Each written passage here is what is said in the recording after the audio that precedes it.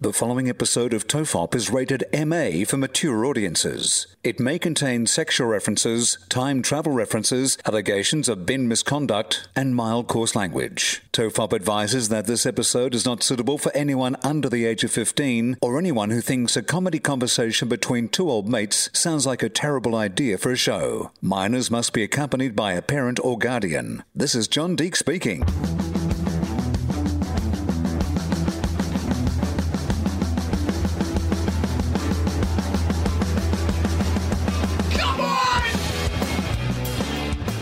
Everyone relax. This is TOEFOP.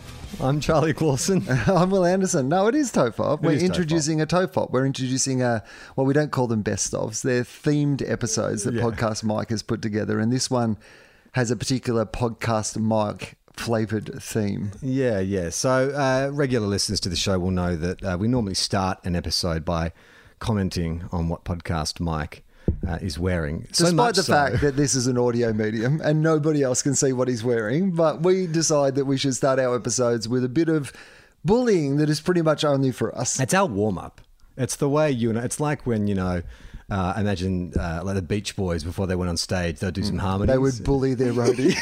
Look all at the that Wilson brothers fuck over there. Just gather around in a circle and go, what's that? A black t-shirt? Oh, you're a roadie. You're wearing all black. Well, I'm required to. Oh, you're required to. I follow all the rules. But they do anyway, it in perfect harmony. Good times, vibrations are happening with us.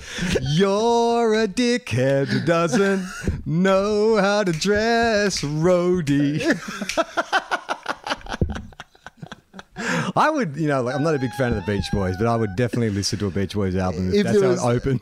The first track of every Beach Boys album, like an old school rap album, yes. like an Eminem album like that had those sketches in between. It's just the rest of the fucking Beach Boys in harmony. Backstreet Boys are in the news this week because one of the Backstreet Boys is a QAnon person. Which one? Let me guess. Okay. Is it... I don't know their names. Is it the one who wears the glasses with the goatee?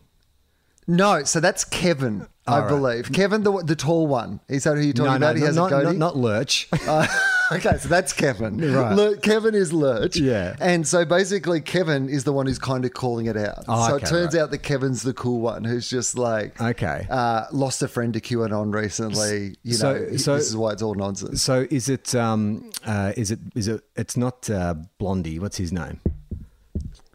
He's got I don't know the name of any of the Backstreet Boys. Are you talking about, so there's I'm trying to think of who they are. Backstreet's back, right? So there's Blondie, and then there's there's a Carter, and who's got a little brother. Okay, it's not the Carter. Okay, so he's got some other issues, I think, the Carter, but maybe his his brother's got the issue. Yeah, but he's got issues dealing with his little brother's issues. He's got family issues at the very least.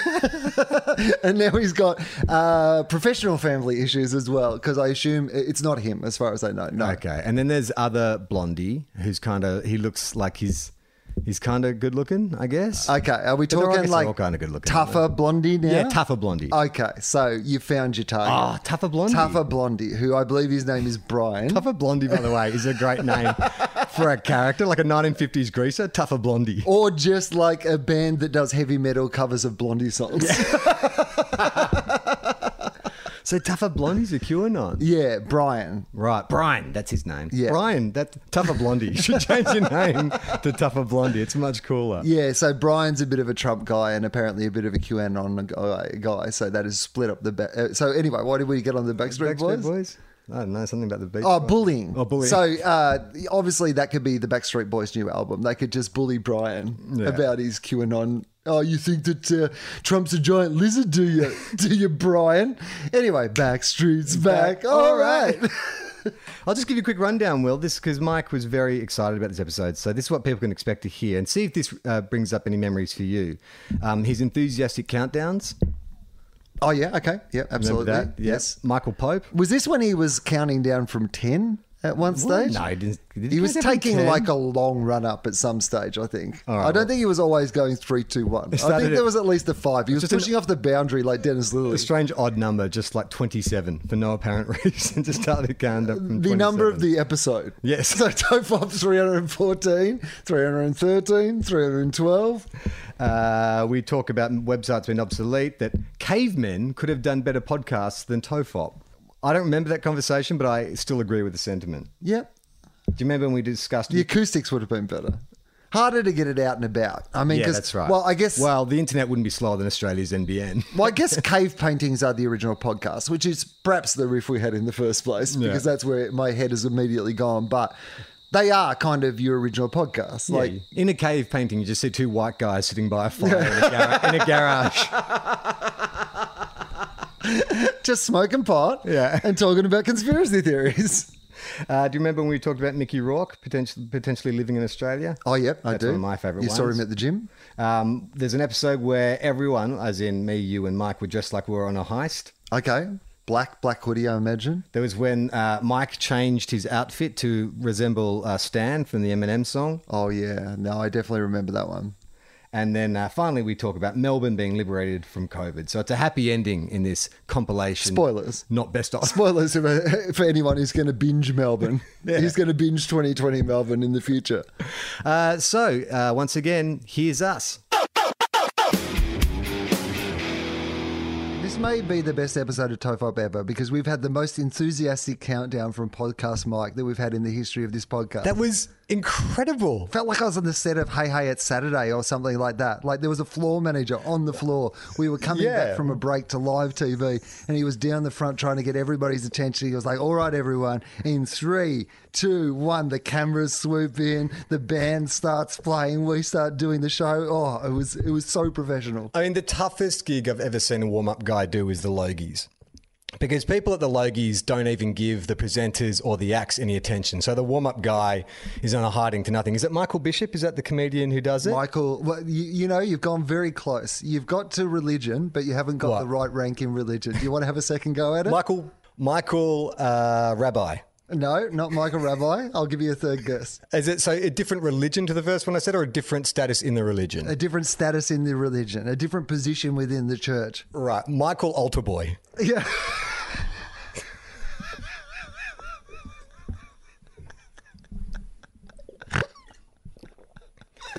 I'm pretty sure that's it.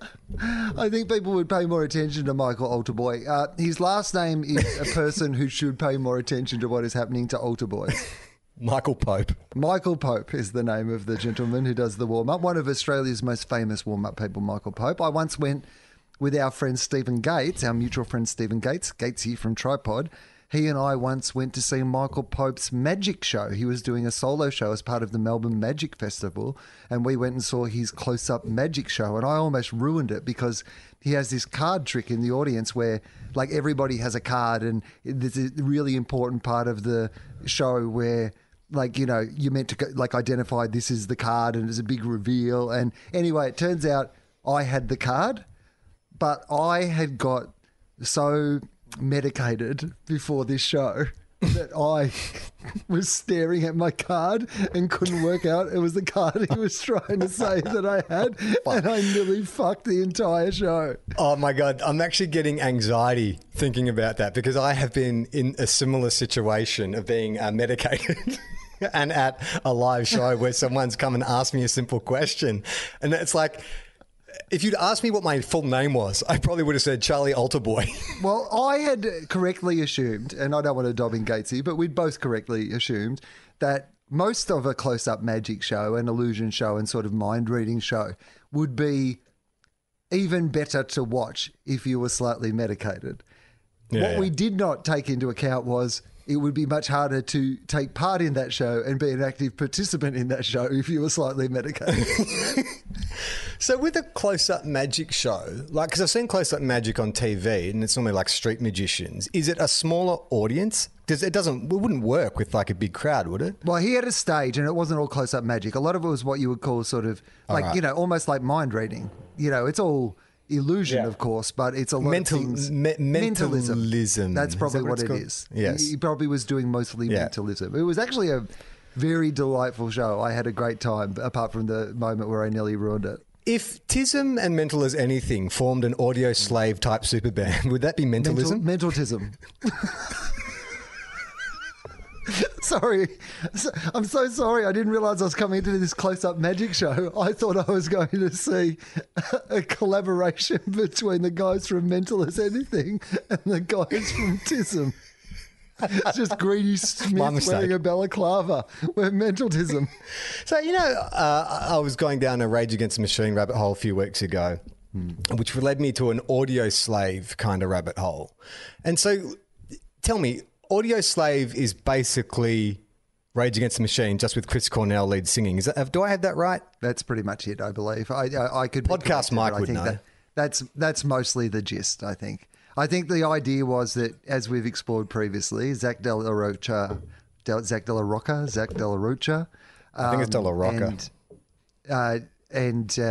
What's the other dude from Rage Tom Against the Morello. Machine? Tom Morello famously didn't all get along very well. So I think they went through a period where they were like, well, why don't we just keep...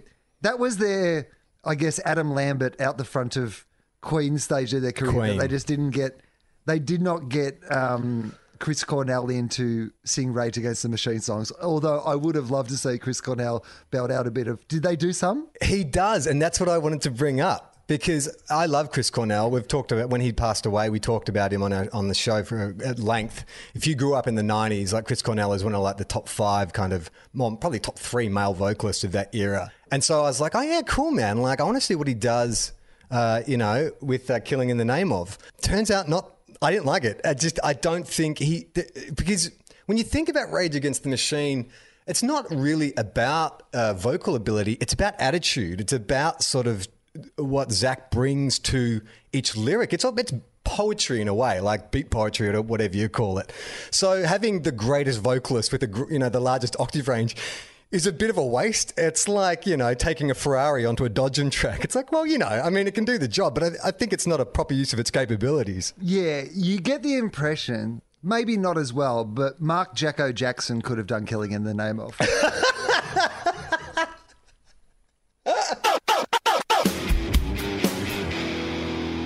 New intro from Podcast Mike tonight because he does a little countdown for Charlie New one. At the start. And he said Tofop 302. I think it might be 303. So already I was a little thrown. And then he goes in 3, 2, 1, and then go. He added a go on the end. Now, the whole point of the 3, 2, 1 countdown is that once the person has said 1, you know that you have permission to speak. You can't be adding an extra word on the end after the 1. You can put a go in 3, 2, 1. You can say Tofop 303 go in 3, 2, 1. You could even do 3 go 2 1. It'd be confusing, but you can't do 3, 2, 1 go. I mean, I was about to speak, like my vocal cords were just about to begin vibrating when he threw the go in, and I was wondering if maybe I looked like I wasn't prepared. Maybe Podcast Mike was going, this idiot. I mean, I've been producing the last 20-odd shows, and this idiot looks like he doesn't know when to start a podcast. Also, go is such a weird thing to say at the start of a podcast. Like, it's like the start of a race. Ready, set, go, right? Like, on your marks, get set, go. Like, that's for something that is a sprint, for something that is like, a competition you've got to get out of the blocks. I think this podcast has proved over the last 10 years, Charlie, that being fast out of the blocks is not necessarily something that we're particularly good at.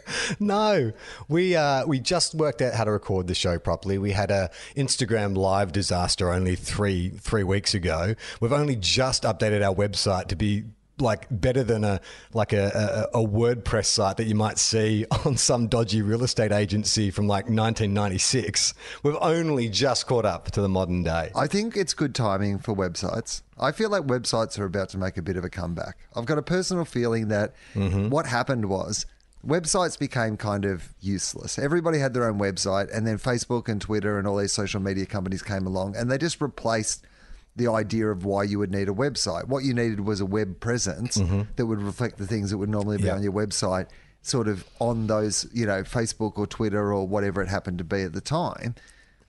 I reckon because there is a massive distrust of those organisations now, Twitter's become a cesspool and Facebook's stealing all your information, that there is some appeal in going to somebody's website again now and accessing their entertainment from a place that isn't on Facebook or Twitter. Maybe the fact that it took us 10 years to get our website together is actually good timing accidentally on our behalf, and we'll just be getting into websites as people are getting back into websites. We miss when people were into websites in the first place. We missed that rush. We went through this entire period of not really getting a good Facebook or Twitter presence, but we may have lucked into getting a website just when people want to go to websites again. Are we like one of those tribes that sort of like lived in isolation, never developed sort of technologically, and we are waiting for this disaster? Like we'll wait for the pandemic to sweep through and lay waste to everything, and then we'll come out and we'll start integrating into a progressive society on a technological perspective. I think that there's something in what you say. Firstly, I think it's disrespectful to a tribe that's never experienced technology to suggest that after 10 years they wouldn't have worked out how to record a podcast. I think the tribe would be way ahead of us in that regard.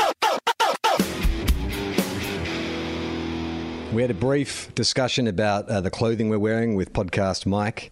I thought he looked very emo, and he's wearing like a little two-tone sweater. Looks very cool, but very emo. And then we got into a discussion about how once on a casual clothes day at school, he wore all black and was teased so mercilessly that he's never done it again. Never worn it again. I mean, also black is the colour of the, high school goths, right? That's where I got into black, listening to The Cure and stuff. So the idea that everybody teased you and made you really sad is actually on brand for then wearing black clothing. So, I mean, it was totally on brand. He should have leaned into the black. He should have started wearing like black mascara and dyeing his hair black. Black is cool. I mean, when Gemma and I started dating, Gemma was a goth for a number of years. She's got some great photos of her living in Edinburgh where she's full gothed up, the Betty Page wig, the lip piercings, black lipstick, everything. And when we started dating, it's fair to say, Will, that I was not a goth. I mean, the way she always describes my outfit when we met was at a party. I was wearing like moleskin pants, a bright red zip-up tracksuit top, and tennis sweatbands on my wrists, like I was in Sum 41 or something. You definitely had a lead singer of a band of the era sort of look going on, and it's been very easy for you to ease into middle-aged dad who hasn't given up on his youth, because that's kind of the look you always have. You always dress like a 40-something dad who wanted to pretend he was still young. Back when you could go to the gym, there was a dude who went to my gym that I was fascinated by, because he was in his sort of like mid-50s. He kind of was a really like muscular, rugged-looking dude, kind of a bit like Mickey Rourke, but without all the plastic surgery, but that kind of face, that granite face. And he would spend like hours at the gym. He'd be there when I arrived and he'd be there after I left. He would just very slowly make his way around the gym, and he'd always have a copy of like the Daily Telegraph, and he would sit at a machine and he would pump out a couple of reps, and then he would stop, and then he would flick through his magazine and just sort of take his time, and he'd chat to staff, but never rushed. But he was always wearing like brand new, fresh out of the box like Nikes, obviously like a sneaker pimp kind of dude, really like lush looking Nikes, never the same pair. And then it would always be a really loud pair of like Mambo board shorts, like the brighter and the weirder the design, the better. And then up top would be a t-shirt that was kind of like a skate brand, like a Vans or something like that. But then he'd always have like a crisp, flat build baseball cap on his head, but turned slightly to the side, sometimes with the reflector sticker on it. Now remember, I said this guy's in his mid-50s. And so I would see this dude get about the gym, and I was always like, what is his story? Like, clearly in the late or maybe the mid to late 90s, shit was pretty good for him. That's when he was fucking, going to, what was the big music festival where it was all like, it'd be hip hop bands, but like surf pop punk bands, and what was it called? Vans Warped Tour. He went to Vans Warped Tour, and he had the best time ever. And so he just said, this is my look. This is what I'm wearing every day. Just board shorts, fresh kicks, a skater t-shirt, and a brand new baseball cap, flat brim, sticker on, just jauntily tilted to the side. Okay, here's what I reckon his story is. He's the real Mickey Rourke. So here's how I imagine it went down. Mickey Rourke went to the Vans Warped Tour one day. he was having the best time of his life. He was just like, I know I've been a really successful actor. I've made all this money in Hollywood, but what I really want to be able to do is just go and see Blink-182 and Sum 41 on the same fucking bill in the afternoon. I just want to like have a big day out with my mates, enjoying some good fucking music. And I just want to go on the half pipe. I just want to go on the half pipe for a bit, hit the Dodgem cars, then check out Sum 41. But you know what Mickey Rourke can't do? Mickey Rourke can't go on the fucking Dodgem cars because people are going to be like, oh, look, it's Mickey Rourke, and they're going to bother him. And so he has to stay in the VIP area. And so that day, Mickey Rourke, Hollywood actor, made a decision, which explains a lot of what happened after this, that he wanted a more simple life. He no longer wanted to be Hollywood actor Mickey Rourke, but the only way that he could make him disappear was to hire another Mickey Rourke to be Mickey Rourke so that he could disappear and never be bothered again. Because nobody would be like, you can't disappear and look like Mickey Rourke because people were like, hey, you're Mickey Rourke, and he disappeared. He had to make it seem that Mickey Rourke had never disappeared in the first place. And so he's got his vans. He's got his vans. He's got himself a life supply of Mambo with all that fucking Hollywood money he'd made as a movie actor. And he's got himself a whole bunch of fucking caps that he's never going to take the sticker off. And he fucking loaded up his iPod with, you know, Sum 41. And he just goes down to the gym every day. He lives by the beach in Sydney. He goes to the gym every day. He presses iron and nobody ever cares that he's Hollywood actor Mickey Rourke. But the problem was that he couldn't find another guy who looked exactly like Mickey Rourke. So he said to the guy, what I'm going to get you to do is have some plastic surgery. Not to look more like me, to look less like me. Because the cover story is going to be not that you look exactly like me, but that me, the original Mickey Rourke, doesn't actually look like me anymore. So you just get increasingly bizarre plastic surgery, but you get to have a second revival in Hollywood. You get to get all the trappings of this new Mickey Rourke. But you are Dread Pirate Roberts style. One day at a party, he's like, I've got a conversion. I am not the real Mickey Rourke. I love it. I think we can take some cues from the Paul McCartney conspiracy that Paul McCartney died and they replaced him with a lookalike. We've delved into this in previous episodes. William Campbell was his name. Apparently he was a lookalike who won a Paul McCartney lookalike contest and then joined the Beatles for the last two albums, but then refused to give up the ruse and went on to have a solo career, much to the chagrin of MI6. Well, this is very similar with Mickey Rourke. They didn't want him to make a comeback. They were watching the second Iron Man film just going, this wasn't the plan, man. Or do you think... So in the Paul McCartney instance, the idea is that MI6 approached the Beatles to say, hey, look, we just found out that Paul died in a car accident, but we're terrified that if this news gets out, it's going to cause mass suicides amongst teenage girls and girls across the world, the Beatles fans. So we've we've gone out to find a lookalike, and we want you guys. And so the Beatles, being, you know, wanting their fans to stay safe, agreed to it at first because they thought, how bad could this get? Are we saying that Mickey Rourke, is it just selfish reasons, just the anonymity, or was there some kind of greater good that he was serving? No. I think he just had such a good time at the Vans Warped Tour. Okay. Like he realised that he'd had enough success as a Hollywood actor and he was the level of fame he was now at wasn't the life that he wanted to live. So he's just like, I don't want to fucking constantly have to go to Hollywood things. I want to just be like, you know, like you said, down on the half pipe. I want to be down on the Dodgem cars. I want to you know what I want to do? I want to spend the day listening to NoFX and Rancid. That's what I want to do with my time. Hey, Will, let's take a little break from the show to talk about something pretty cool. Oh my God, it's so cool, Charlie. This is cool things for cool people, and this is a cool thing that is happening for cool people. Oh, actually, to be honest, probably not cool people, probably sort of hot and sweaty people. Very hot and sweaty. Considering that the venue I'm performing at can get a little hot and sweaty anyway, but that's not a good advertisement for it. It's the Brunswick Picture House. It's in Brunswick Heads in northern New South Wales, and I am doing two completely improvised What You Talking About Will shows on the 25th of January, the day before the public holiday, and then on the 30th of January, which is a Saturday night. The 25th is a Monday night.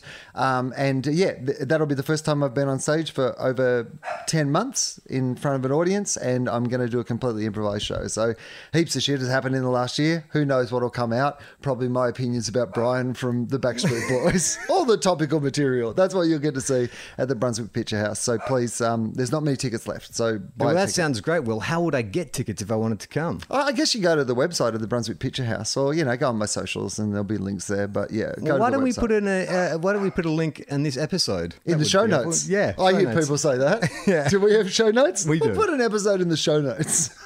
And you have like traditional music that you come on to. Maybe it's time to change to "It's Getting Hot in Here." I mean, Is that too sexy for a comedy show? it'd be a brave new direction for me if I started just If you come belting up like- out a bit of Nelly. Yeah, with a With a Band-Aid. Band-Aid on your cheek. on my cheek.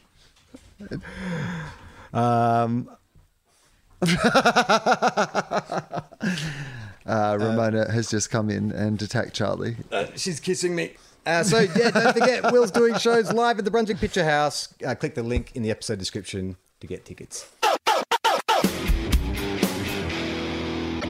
You and I are a mirror image of each other. Black hoodies, black caps, ready to start some shit. And then Podcast Mike, who was shamed publicly on this podcast last week. You know you're part of the family when we've started to make fun of you, what you're wearing on what is basically an audio medium. But last week he was dressed as a member of a band, Emo band. an emo band, and that got us onto Ricky Mork and his various adventures. And so that started quite well. So I'm going to have a look at him this week, and he's wearing black. He's wearing black. He's wearing totally black. And is he hiding behind something at the moment? I think he turned his camera on to show us that he was hiding behind masking tape or something like that. I don't know what's going on, but I think isolation do I. might have got to Podcast Mike. But he is dressed like a younger version of us. He is dressed like when the Wu-Tang Clan had to replace Old Dirty Bastard with Young Dirty Bastard. That's what Podcast Mike has come as today. No, he's dressed like when Eminem decided to kind of like change his image completely and come out as like young Fidel Castro. That's what podcast. All of a sudden, there's no more peroxide. There's no more double gold earrings. It's just like I'm a serious hip hop artist now. I think actually Podcast Mike is dressed like the guy who played Stan. In the film clip of Stan for us, this podcast. He's like, "Dear Charlie and Will, I wrote to your mailbag, but you're 3 months fucking behind and you haven't got to my letter." That's probably what was going on in Stan. Eminem wasn't ignoring Stan. Eminem was just as bad as corresponding. Eminem had set up a fax machine at his local newsagents, and the woman wasn't passing on the faxes. That's what was happening, Stan. I mean, isn't that kind of what he says in the lyrics? Is like, don't think I was, dissing you, man. Like, I've just been busy. I'm on tour and all that kind of stuff. I mean, he was essentially saying, look, I'm not very good at reading just like Tofop. In fact, I think that was the original in the unreleased version of Stan. He says, look, just like Tofop, I'm not very good at catching up on correspondence. He said, everyone relaxing, I never should have been faxing. That's what Eminem said in the original lyrics of Stan.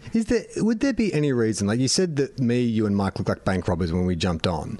Is there any conceivable reason that we would be robbing a bank via Zoom? Like, is there a scenario in which we would all appear on someone's Zoom chat dressed like this and steal from them? Like, how would that happen? If you were to do like an isolation version of Ocean's 11, what are we doing? What's the scam? Why are we dressed like this? Well, I guess it's us all coming together to rob some big online organisation.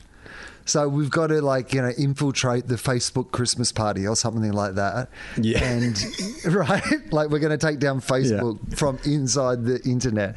So we're all assembling on Zoom. So you kind of have, originally you just have George Clooney like alone on his Zoom and he's reaching out to Brad Pitt, and then they're having a Zoom conversation together, and then suddenly you see, can Matt Damon join the conversation? And then one by one, the Ocean's 11 crew come on board and they all have a Zoom meeting to plan some heist they're going to do on Facebook. Okay, but every one of the Ocean's 11 dudes has their specialty. There's like the electronics guy, there's the gymnast, there's the bomb guy, there's whatever. So how would you apply that to a Zoom situation? Like, what special skills could I have on Zoom right now that would help us in our taking down of Facebook? Okay, well, in this scenario, I think I'm going to say you're Brad Pitt. You're like Okay, you're I'll take that. you're the traditionally hot actor type, and I'm more I'm happy to be George Clooney in this scenario. Don't get me wrong. There ain't no second prize when it comes to dishing these out. And to be honest, Podcast Mike is Matt Damon, so the three of us are already cast. But then you have to bring in your specialist. You have to bring in your James Fosdyke because his speciality is obviously like he's going to do some sort of art. We're going to do some sort of art heist. Okay. Maybe Perfect. Right. I think that's our in. That's our in, is that we, as an independent media company, have been negotiating with Facebook about James Fosdyke creating like artwork specifically for Facebook, in the same way that we told that story about the artist who came in and did the mural at Facebook's offices, you know. So they're looking for a cool, new, artistic, the public image is taking a battering and they want to win people back. And they think the best way to do that is with James Fosdyke's art. So we act as kind of like intermediaries. they're going to change it to Facecock. And it's just going to be the Facebook logo, but in penises. Yeah, I was going and to say. James Fosdyke is the only person they can get to do it since the dude who used to do those, what was his name? Larry Pickering passed on. They were going to get Larry Pickering to do it, but obviously Larry Pickering's gone to burn in the eternal fires of hell, and so James Fosdyke is suddenly available. As has become tradition on the show, we normally comment on Podcast Mike's attire, but he was very neutral, just a plain white T-shirt. Couldn't see any stitching or any design features that would enable us to make fun of him. So I'm a bit flat. It's a flat start. Normally that's the run-up we take to start the show. I've got to be honest with you. He's done it deliberately. There's no doubt in my mind that he's, not enjoyed the last couple of weeks when we've commented on what he was wearing. And instead of bringing it up with us and saying, hey, guys, I don't think it's part of my role to be bullied mercilessly for something that no one else can see, just so you guys can still get some juice in the old fucking bones after 10 years of rolling out this comedy conversation. Like, that's well within his rights. And he's done it in such a nice way by just wearing the most forgettable outfit of all times. If you offered me $1 million right now, I could not tell you what Podcast Mike was wearing before this podcast. Well, I'm going to attempt to make fun of him, even though he's tried to throw a spanner in the works. But well, explain to me what he's wearing, because I literally have no memory of what he was wearing. He was invisible to me. He actually managed. He was a floating head because he managed to don this cloak of impenetrable invisibility. Come work for Tofop. You'll be invisible to us. We'll barely acknowledge you.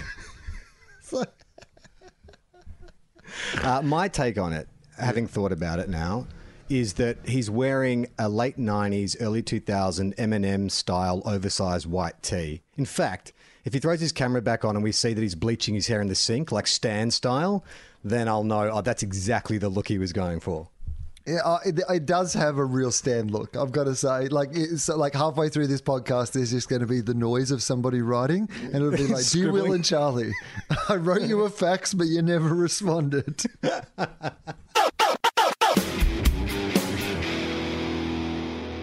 When I went on the call earlier, we were discussing a little philosophy business before you joined us, Charlie, and Podcast Mike said, "I apologise. I've just been for a run." Because Podcast Mike is wearing a singlet. I think this is the first time that Podcast Mike has rocked a singlet on a recording of Tofop. And didn't even know he had shoulders. This is the new Melbourne. This gives me hope for the world opening up post-COVID. Everybody's looking for their signs of, that dove that shows you that there is land nearby. For me, that beautiful white biblical dove is Podcast Mike's shoulders. The fact that I have seen his shoulders tonight makes me think that this whole country is going to be fucking open by Christmas. He is the groundhog that is summoned that COVID is over in Australia. We did not have to have 6 more weeks of lockdown. The skin of his shoulders is as white as a dove's. It definitely signals the end of COVID. I think that's what I'd like to believe as well, Will. One word comes to mind when I look at Podcast Mike, and that's sexy. It's a sexy new look. Sexy new times for Melburnian, sexy new look for Podcast Mike. It's summer bod. What we're seeing right now is Podcast Mike's summer look. We're getting to see some of the summer collection, and it's out and about and it's proud. And I like it. It's a change of seasons. In this year where time has felt meaningless, I feel like we've had a beacon of the changing of seasons. Are you getting shredded for summer days? podcast, Mike? Is that what's going on? Has Daniel Andrews done such a great job that Summer Day, they're having like all the dance festivals are back at once. You're getting Summer Days, you're getting, what are they? I don't even know that. That's Summer Days, the only one I know. Summer Days, Stereosonic, they're all happening at once. Wouldn't that be amazing? Because, Dan Andrews, his speeches about, getting on the beers have been remixed into dance tunes at festivals around the country. And this clip went around of everybody in Perth at like a rave hugging each other and just going off to Daniel Andrews' press conference. So what if Daniel Andrews realised that this has been like the thing that's been quite positive for his reputation during this time? Maybe he decides, it's not enough to be Premier of Victoria anymore. I'm going to take this opportunity to run to be Prime Minister of Australia. But the thing that is going to get these other states on board with Dan Andrews is I'm cutting through in the dance community. I'm getting young people back to the Labor Party through fucking raves, because that's the best time for political messaging, if you think about it. Yes. Like, if you fill me full of ecstasy and get me like in a sweaty tent with half-naked people, I'm going to buy relentless pop propaganda. I'm going to be like, yeah, whatever. I'm just fucking digging this. Kraftwerk could have been doing lyrics from Mein Kampf and I would have just been like, this is a fucking good gig. I fucking love you, man. So he just rebranded himself. He's no longer Chairman Dan. He's Fat Boy Dan. Fat Boy Dan. And he actually he wears his North Face. He's already got like a dance music look. So he gets his North Face jacket and he starts like Disco Dan. He just starts going to raves. Fat Boy Dan, like he does a collab with Jacinda Ardern because she was a DJ, and they just she's perfect. She's the vocalist. She can sing over the top of his beats. Oh right, yeah. So I think they both scratch, but she does the vocals. That's like the new She does angle. vocals as well. So they just bring out like a set of decks, and it's Jacinda Ardern on one side, Chemical Brothers style, and like Fat Boy Dan on the other side, and she's just got a microphone and she does some vocals. Yeah, I'm all down with that. I'm down with that.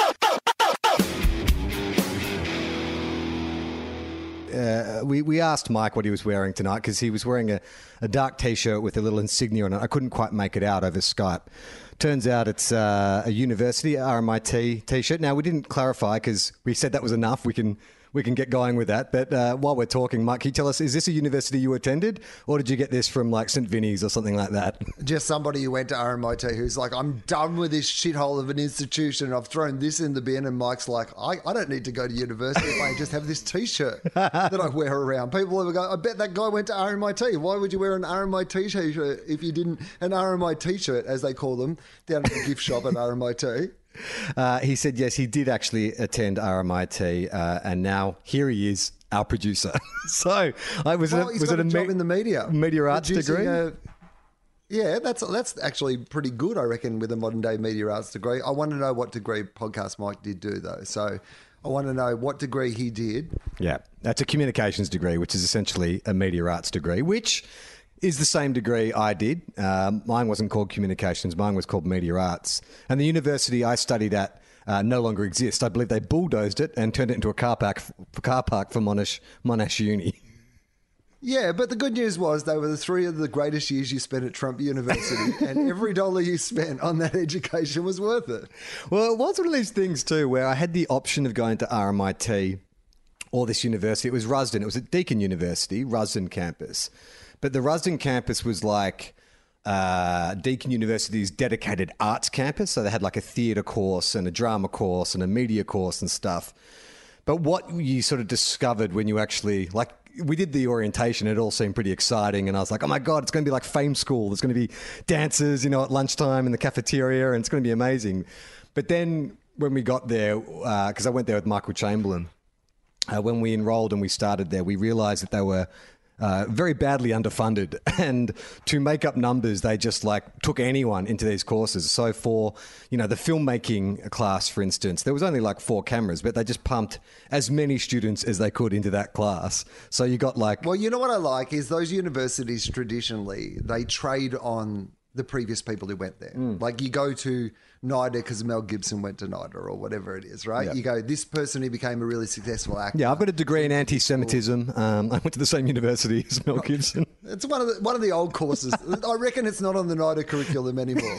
They used to do a minor in anti-Semitism, and then there was like misogynist insults used to be a course as well. But they've dropped those out. No, but so I reckon Rusden, if it was still around, the fact that you and Michael Chamberlain both went there and have two of the biggest comedy AFL-related football podcasts in media would be a big selling point for them. Well, I actually remember in my communications media class, they were showing us like previous students, not like, hey, these are the guys we aspire to, just previous examples of previous students' work. And one of the alumni was Nick Giannopoulos. Okay. Well, I mean, I guess that's good. Like, he's a guy who, you've got to say this about Nick Giannopoulos.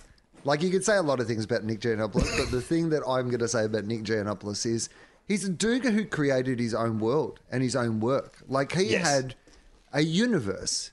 Like, he was a guy like an Edgar Wright or like a Quentin Tarantino or like a Christopher Nolan or whatever. Kevin Smith. Kevin Smith is probably a really good example. Like, his universe was stage plays, it was movies, it was TV shows. They had some of the same characters. Sometimes they weren't the same characters, but they were kind of set in the same attitude and universe. Like, he did all that himself. And not only did it all himself, but did it at a time where, as an ethnic Australian, like there hadn't been that representation of ethnic Australians in the media before. Now, I think that some people would argue there's probably a downside to that as well, but you've got to admire the fact that he built it all himself. If I was being sold a university and I'd seen this guy go out of that university and create his own universe, from university to universe, that would be my tag slogan. But Rusden would still be around if they put me in charge of the marketing, Charlie.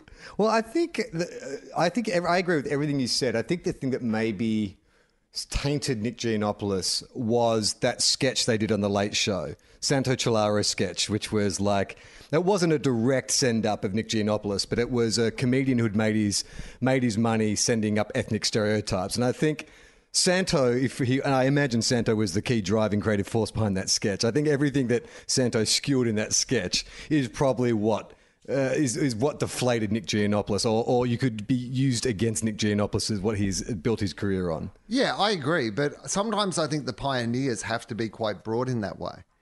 You're not going to get you need a Nick Giannopoulos so that other people can come along and make, Well, with that Nick Giannopoulos, there's no Halzos, there's no Paul Fennick, there's none of that stuff, Fat Pizza, any of that stuff that came afterwards. Yeah, I agree. But you'd also argue that maybe there's no black comedy and maybe there's no, these sort of shows that were like even like things like Big Girl's Blouse. Because there was a time where the idea of having like a whole show that was just female comedians was a revolutionary idea. And in the same way as like, when Nick came along, the idea that there was not only an ethnic comedian could talk to these huge ethnic audiences, because that was his initial appeal, right? He was doing comedy that was recognized by that community as being comedy that they enjoyed, and then it managed to go mainstream. It's not like he was on mainstream TV, like making fun of the culture he grew up in, and the culture he grew up in didn't enjoy it.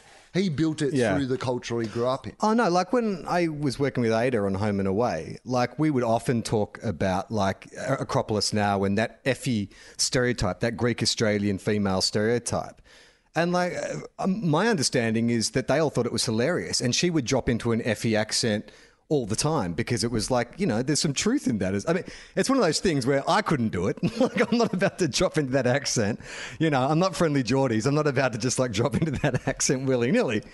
But, as far as she was concerned, like even Con the Fruiterer, like, we'd bring that up as like, oh my God, can you believe that there was a time when a straight white male could, pretend to be.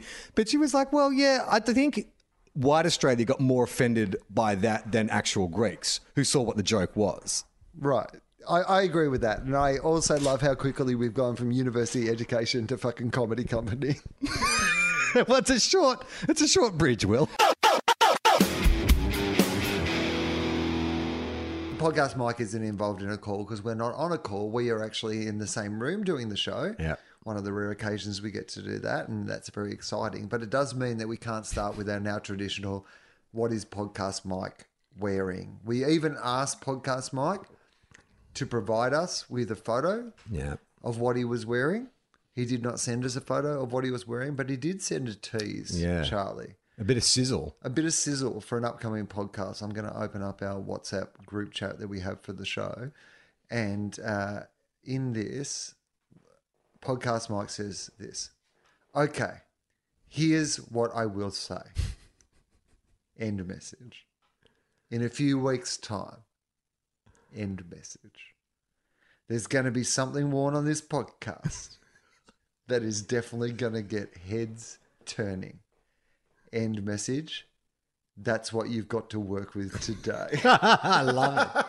I love it. It's so intriguing. What is it? What do you think it would be? Do you think we're taking him literally as in it's apparel, or is it something more like, he says he'll be wearing something. He said something's going to be worn on this podcast that will turn heads. Now, I think Must Singer style, he's put a clue in like turn heads. What would turn heads be? Like he's going to be dressed like the Exorcist. A clown? A clown. Like at a carnival, turning its head. A carnival clown. And the entire time we're doing the podcast, he's going to be putting ping pong balls in his mouth. I went and saw a show in Thailand that was very similar. Except it wasn't a mouth. Or The Exorcist. Do you reckon he'll just be in like a 12-year-old's nightie covered in vomit? Maybe stringy hair. Maybe he's telling us that he's makeup. leaving the podcast, and the only way that he can be rid of us is have an exorcism live on air during a Tofop episode. What would you like it to be? What would you love? Because normally what happens is he will set up the call, and so he'll call both of us, and so we all pop up roughly at the same time. Yeah. So what would you like to pop up on the screen? What's the big reveal? Okay, so it's got to be something that would turn heads. Because that's very specific, because this is an audio medium. So the idea that this thing will turn heads. First thing that comes to mind for me is he's dressed like Cher from If I Could Turn Back Time. And he's on a giant cannon. He's straddling tape mankini. He's got a gaffer taped black womankini. Womankini, sure. Yeah. And he's fashioned himself a papier-mâché cannon, which is between his legs. Yeah. That would certainly turn heads.